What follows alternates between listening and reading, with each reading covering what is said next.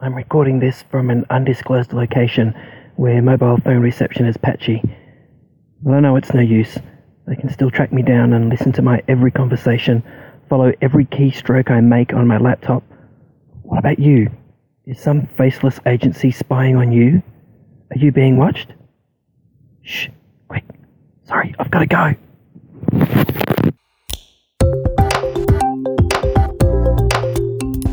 This is Signs of the Times Radio with Kent Kingston.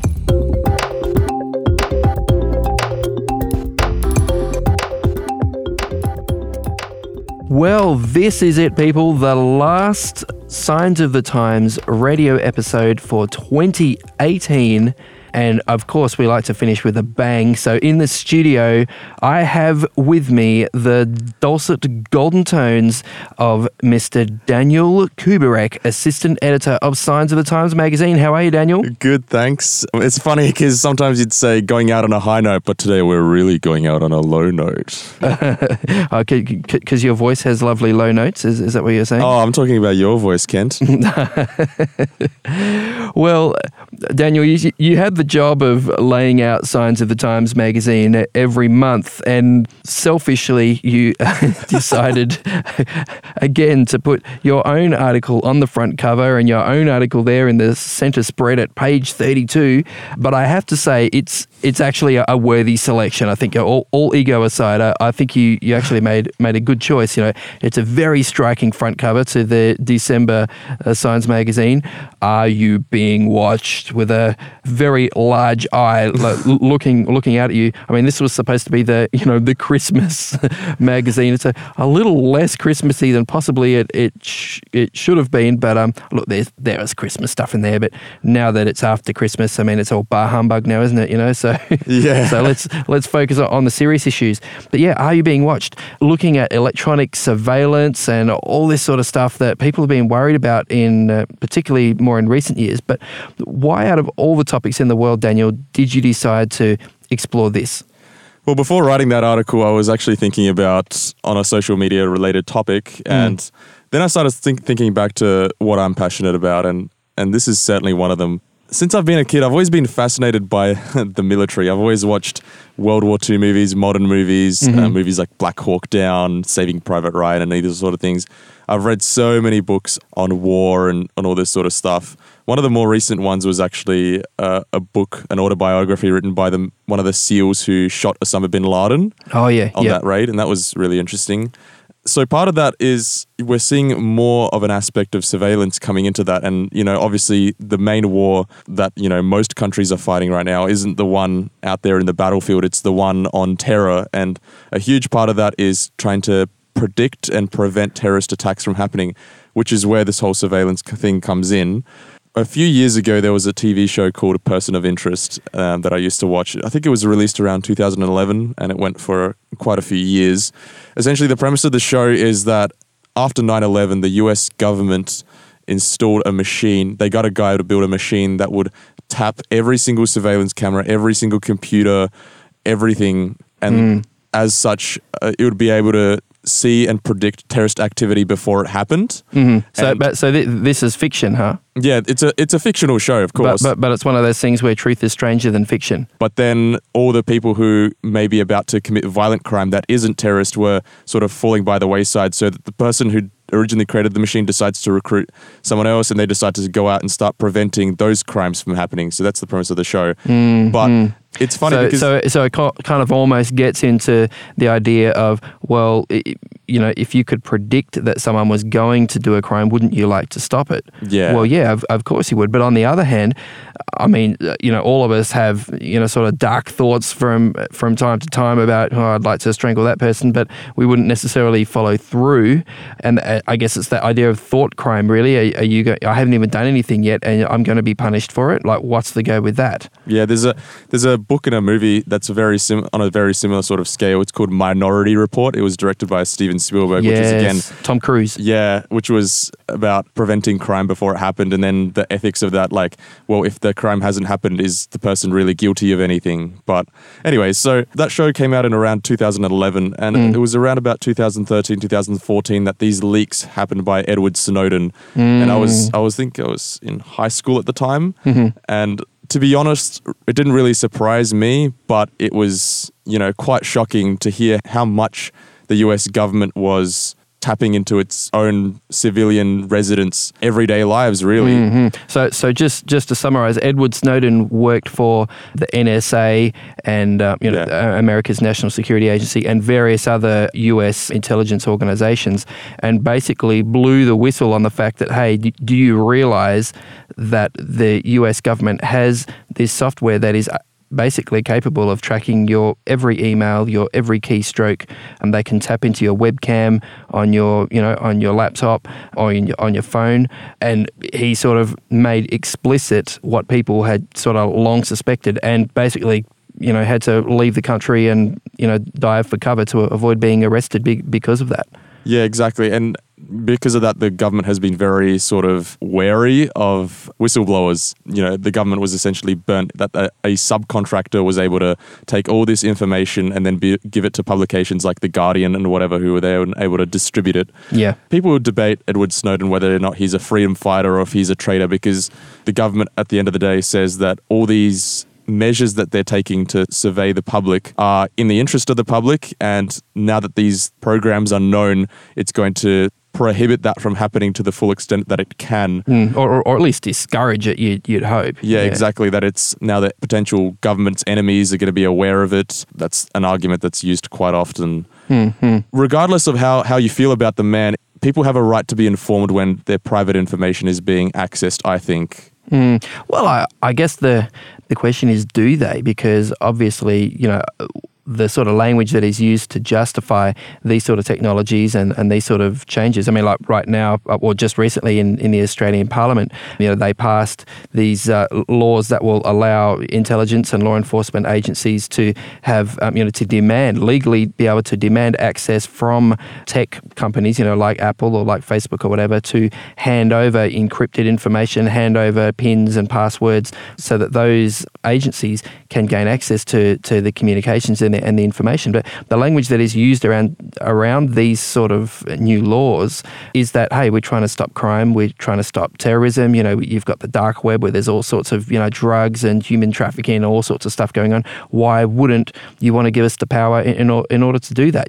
And when we watch these sort of forensic TV programs or read a spy novel or whatever, we're incredibly impressed and amazed at the techniques and the strategies that they use to surveil and to gather information, and we think it's amazing, but I guess we never think it might be applied to us. Yeah, I think part of that as well is whether or not the public had a real say in approving these sort of programs. Like, it was back before these leaks, one of the things that Edward Snowden credited to the fact that he took the information and leaked it to the press was that I think it was the head of the CIA or NSA was sat in front of a Congress and was asked if they were surveilling the mass public, and he said, not wittingly, and essentially lied in front of Congress that the government wasn't in fact doing this when they were, which was what Edward Snowden credited as the moral sort of issue, that the people had no sort of say in this, and yet the government had allowed itself that sort of power, and even the mid-tiers of government or upper tiers of government weren't aware of it. Yeah, well, okay, well, now that we know then, Daniel, I mean,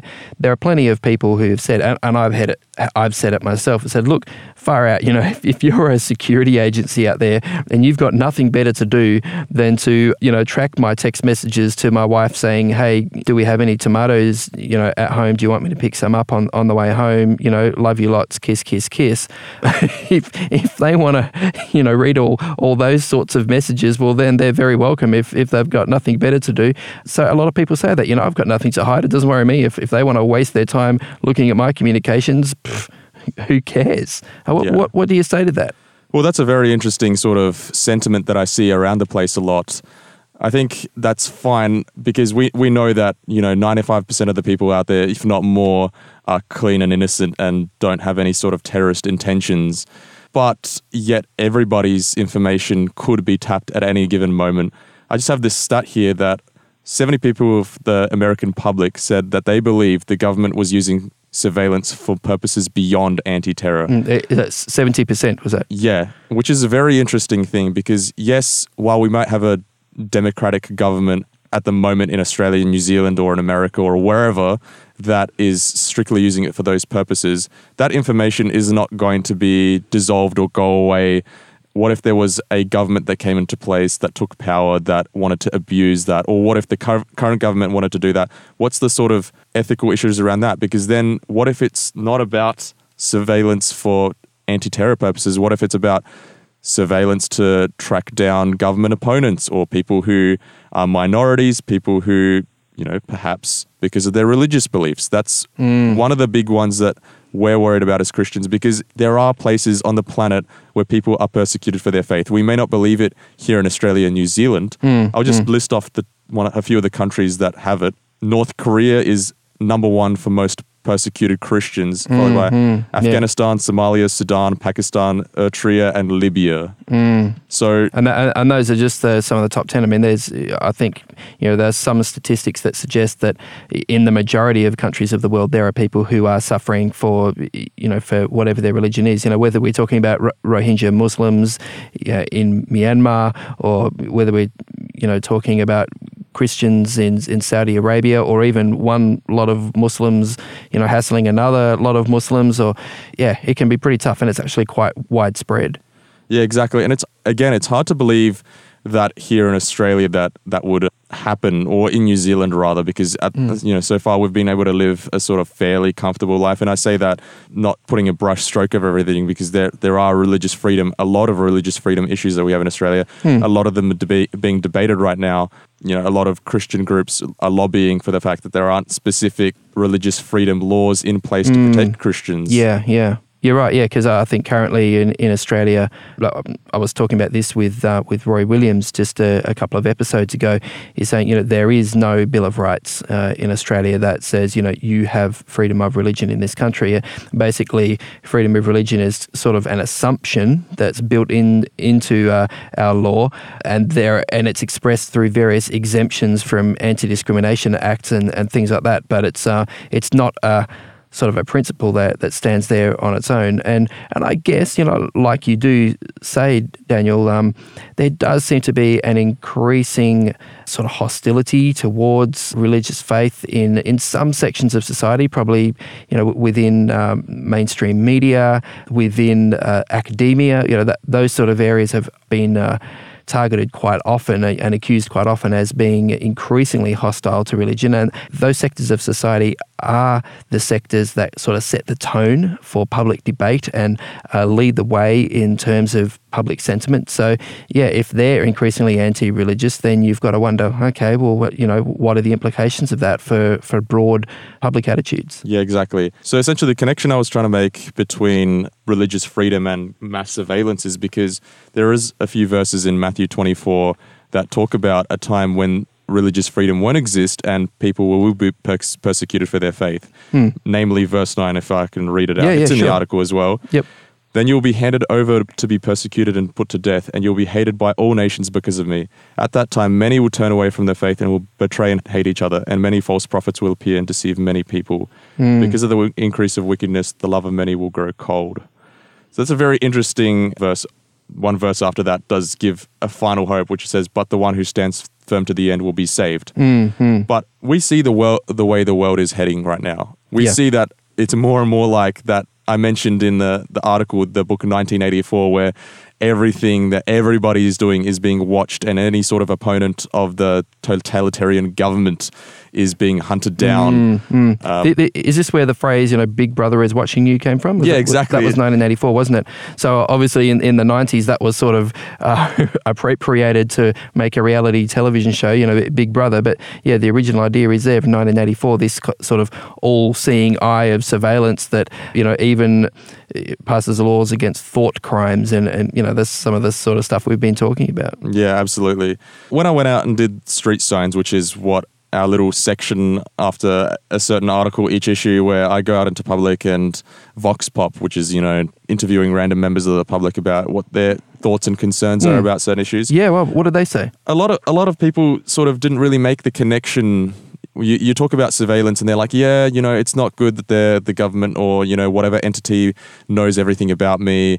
I don't know. Yeah, it's not comfortable. But then when you ask them, but, hey, the Bible says about a time when people are going to be persecuted, people don't really make that connection initially. But when they think about it, they're like, yeah, actually that is actually quite concerning, isn't it?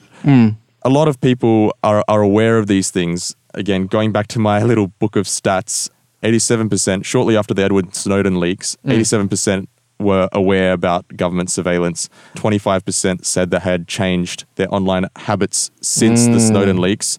So obviously those are the people who are concerned about it to a point that they would potentially not post things on Facebook, not post extreme political opinions, or I don't know, whatever it might be that they, or, even photos of themselves or whatever. A lot of people these days, it's a popular trend to put a sticker over your webcam, not just because of government surveillance or whatever, but, the rise of online hacking and whatever. Kent, you've put a sticker over yours. Mark Kuberek has put one over his. I do, and that happened because, I watched a documentary one time, and there was this hacker convention, and all these people who know a heck of a lot more about computers than I do all had, stickers over their webcam on their laptop, and I was like, wow, that's really interesting. So yeah, I just cut off a little square of electrical tape and put it over there. It peels off very easily when I want to, Skype family members who are interstate, and then I just put it back. But you're right, Mark Zuckerberg does it too, apparently. And so that's interesting. If anyone would know, surely he would know. So it is quite fascinating. I mean, they say that in Silicon Valley these days, all the mums and dads there who, work in these multi-million, billion-dollar tech companies all send their kids to schools where they're not allowed to, where they use very low-tech sort of learning aids, and at home they're not allowed to have smartphones and all this sort of stuff. I mean, some of that's about parenting and psychological development and, kids being addicted to screens, etc. But obviously part of it is also concern about electronic surveillance, and like any of those devices can be a window into your life and a window into your home. So I guess if people like that take it seriously, then I think, well, maybe we should too. Yeah. What concerns me is there's so much naivety around these days, especially around the older generations. The younger generations may be more aware of just how not in control we are of our own information.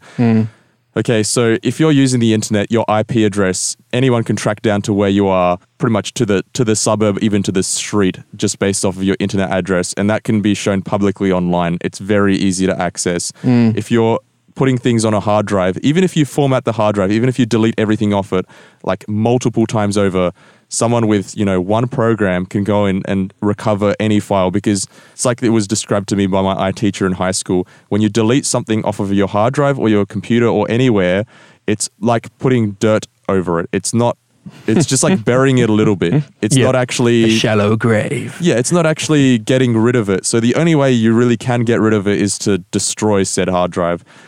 Physically destroy it, like with a hammer, with fire, that sort of thing. Yeah.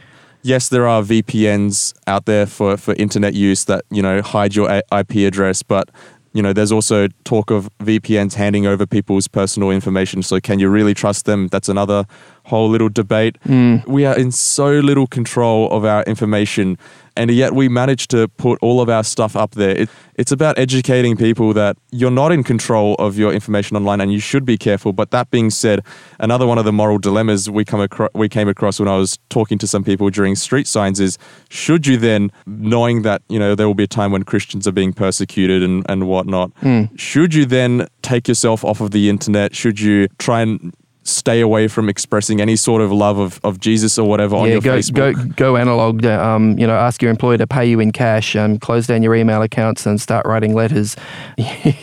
Yeah. There's certainly an element of believers out there who believe in this sort of approach to sort of take themselves off and become preoccupied in a way with watching what new developments there are in government surveillance. Well, it's hard to find a balance, isn't it, Daniel? Because you're saying most of us are incredibly naive, but then you're saying don't be paranoid. So what's the right balance to take there? Yeah, that's the thing, really, isn't it? Because the Bible does describe, and I mentioned again this in the article, that the gospel will be shared to all nations, and really that our use of technology has made that possible, that, you know, our use of Facebook and all the information we put up is reaching people who might not know Jesus. And it really is, it's a tough one that, you know, people have to evaluate for themselves personally, I think, because all of us use the internet quite a bit. It's crazy when you really stack up the amount of screen time we all have, how much of it there really is. But yeah, it's a really tough personal question to ask yourself, is what you put up online, do you really want it to be used against you? Because it may well be anything you put up, anything you do on any sort of electronic device can be accessed at any point. Look, I guess the first thing is to have the correct attitude about it, because like you say, you know, taking a spiritual perspective, you can live in fear, but I don't think that that's the sort of thing God wants us to do. You know, the Bible again and again points us to hope for the future, even though it warns us. And I think if something, you know, challenging is going to happen, we need a warning. It's a good thing. It's a healthy thing, you know. But having said that, the Bible always points to hope. Says, hey, you know, yes, while you might be worried about what's happening in the future, there are people around you who need your help, you know, so reach out and help them. Help them while you can, you know, because time may be short. And to keep that connection with God strong, because you're going to need that to be strong if things get tough. I mean, I think that stuff is important. But also, I mean, just from a totally everyday practical point of view, I think you're right. You know, not many of us are going to just unplug from the internet altogether, just go off the grid and disappear. You know, most of us are going to continue engaging, but surely there are some sensible sort of everyday easy things that we can put into place that will help us. I think in your article you actually gave some tips about, you know, locking down your privacy. And I imagine it starts with things like, hey, you don't give out your address or your mobile phone number on social media. You don't put photos of your kids and then put their full names and ages and things like that. You know, you don't want to give that sort of identifying information. What else would you suggest? Well, I absolutely agree with that. Like I mentioned earlier, that 25% had changed their online habits since the Snowden leaks. That's the correct attitude to have leading up to this sort of stuff. I think one of the ones that I've put into place is I've installed a VPN, and now... I'm not really techie, Daniel. I've heard these letters before, but VPN, DNS, I really don't know what you're talking about. Help me out. So a VPN is this sort of piece of software that you install on your computer which hides where you're using the internet from so that you can't be tracked. So, right. For example, on my VPN, I can change my location to Switzerland so that there's no one that can know that I'm, you know, using it from Sydney and whatever. And does that make it easier to access your Swiss bank account, Daniel? Yeah.